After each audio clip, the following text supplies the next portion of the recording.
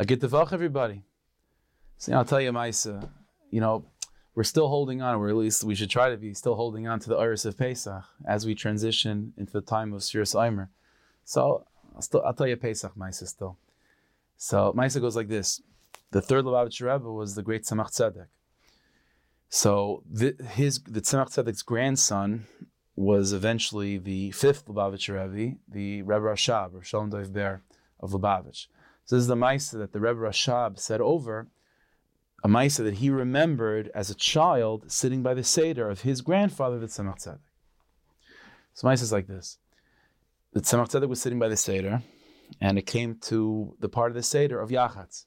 Right? What's Yachatz? You take the Middle Matzah and you break it. And you determine, like the bigger piece is Sefer Afikaimen, and the smaller piece, you then continue on with Motzei Matzah. So they break the Middle Matzah, and then the Gabbai comes to try to take the bigger piece of matzah and hide it for Afikaimen. But, it's sort of cut in such a way, it broke in such a way where it wasn't so obvious what the bigger piece was, what the smaller piece was. So the Gabbai begins to sort of measure the pieces to figure out, which one is the bigger one. Tzemach Tzedek is watching this, and the Tzemach Tzedek, every word out of the Tzemach Tzedek's mouth, like every tzaddik, was on many levels. Tzemach Tzedek says the following sentence. He says that a gadol that needs to be measured, a cotton is bigger than, right? A gadol, something, a big person, this is what he was trying to say, a big person, quote unquote, but needs to be measured, that sort of always is measuring himself with other people, like I am great because, that person's small. A gadol that needs to be measured, a cotton is greater than him. A cotton is greater than him. That was the sentence that came out of the Tzemach Tzedek's mouth at that moment.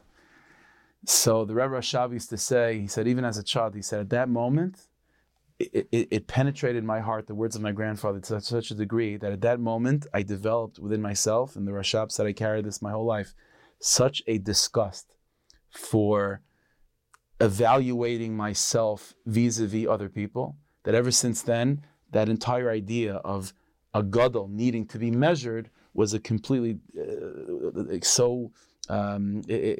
felt so wrong and so unbecoming for me.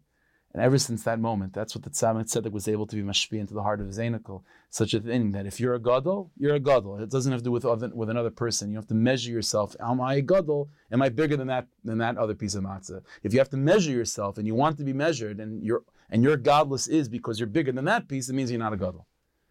So that's the avodah. We move into the times of Shiras Eimer. This entire time of Shiras Eimer is revolving around trying to rectify the mistake of the students of Rav Akiva. Now, these were big people, but for us, the mistake of the students of Rav Akiva were comparing themselves to everyone else. Am I greater than you? Are you greater than me? Being a Yid is enough. That's all a person needs. Who you are, it's a question between you and God. It has nothing to do with who you are vis-a-vis someone else. If a person needs to be measured, it means that you're not a gadol. Hashem should bless us. We should talk to become healthy and happy and well-adjusted people within ourselves, and not need to compare ourselves and not need to measure our stature based on comparing ourselves to another piece of matzah and say, well, I'm bigger than that piece of matzah. We should just be zeichet to become Avdei Hashem and Tzadikim within our own right. We should be zeichet to have a mazdik gevach, a simcha gevach, a nachas gevach, the exalted Tzaddik meher v'meinu. Amen.